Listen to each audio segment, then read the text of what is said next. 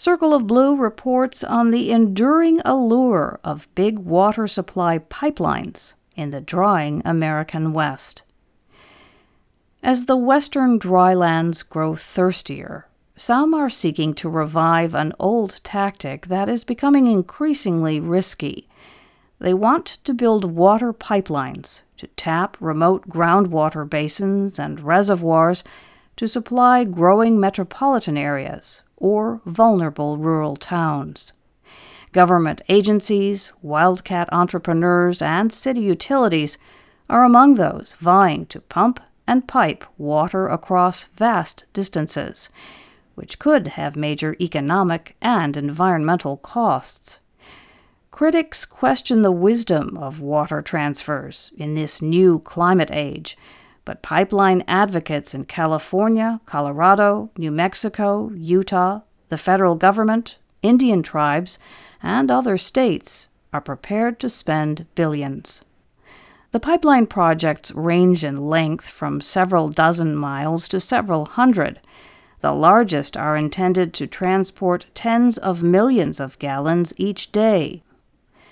Because of the daunting expense, lengthy permitting process, and legal battles, projects with federal backing have an advantage.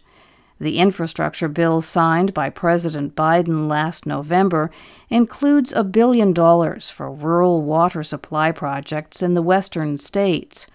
Many of these projects were authorized more than a decade ago, including one underway in eastern New Mexico. The infrastructure bill also includes $2.5 billion for settlements of tribal water rights, which typically include a water supply component. The Navajo-Gallup water pipeline, now under construction in northwest New Mexico, is part of the San Juan River Water Rights Settlement. It's intended to supply the Navajo Nation, Jicarilla Apache Tribe, and the city of Gallup.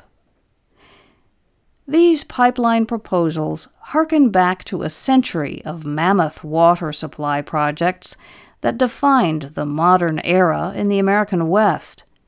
Without this engineered water boom, states west of the 100th meridian could not have attracted millions of residents or developed their businesses and farms.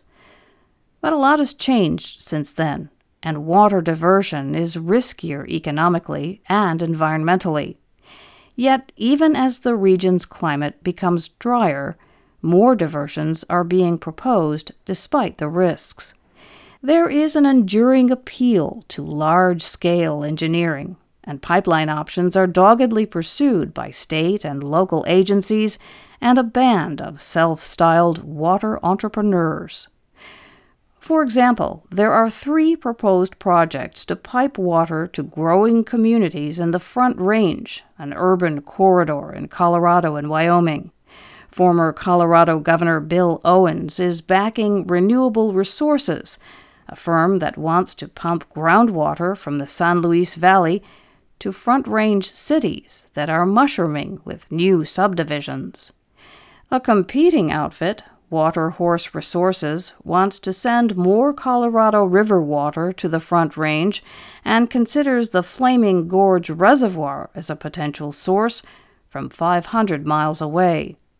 Another Front Range project in the Fort Collins area envisions a pair of new reservoirs and an 80-mile pipe network that extends to 15 communities. It's called the Northern Integrated Supply Project and is still waiting on a key federal permit. Southwest Utah is another epicenter of contested water diversions. The most recent emerged in April when Escalante Valley Partners applied for permission to export over 50,000 acre-feet of groundwater per year. The company intends to get that water from 115 wells drilled in Beryl Enterprise, a basin where Utah has restricted the use of shallow groundwater due to over-extraction. The proposed wells would be between 1,000 and 5,000 feet deep. In the same area, the Central Iron County Water Conservancy District is advocating for the $260 million Pine Valley Water Supply Project, currently under review for a right-of-way permit by the Bureau of Land Management. If approved, the district would construct 66 miles of pipeline to access groundwater in neighboring Beaver County. The most expensive water project in southwest Utah is a proposed 140-mile pipeline to Lake Powell. The Lake Powell pipeline, with a projected cost of $2 billion, intends to divert Colorado River water and send 28 billion gallons each year to Washington County in Utah's southwest corner. Critics say that Lake Powell and the Colorado River that feeds into it cannot sustain any more diversions. The Bureau of Reclamation, which manages Powell and is reviewing the pipeline application, is already taking emergency steps to protect the shrinking reservoir, holding back more water in Lake Powell and making up for that by releasing extra supplies from reservoirs higher in the watershed. Few of these projects have all the required permits, and fewer still have broken ground. It is often the case that designs that look appealing in sketches fold when they collide with real-world obstacles. One of the prime obstacles is supply. The question is, do these areas hold enough water to support more diversions? Denise Fort is a professor emerita at the University of New Mexico. Nearly a decade ago, she co-wrote a report with the Natural Resources Defense Council on the proliferation of pipeline proposals in the western states. In reviewing that report today, Fort told Circle of Blue that the findings still hold true.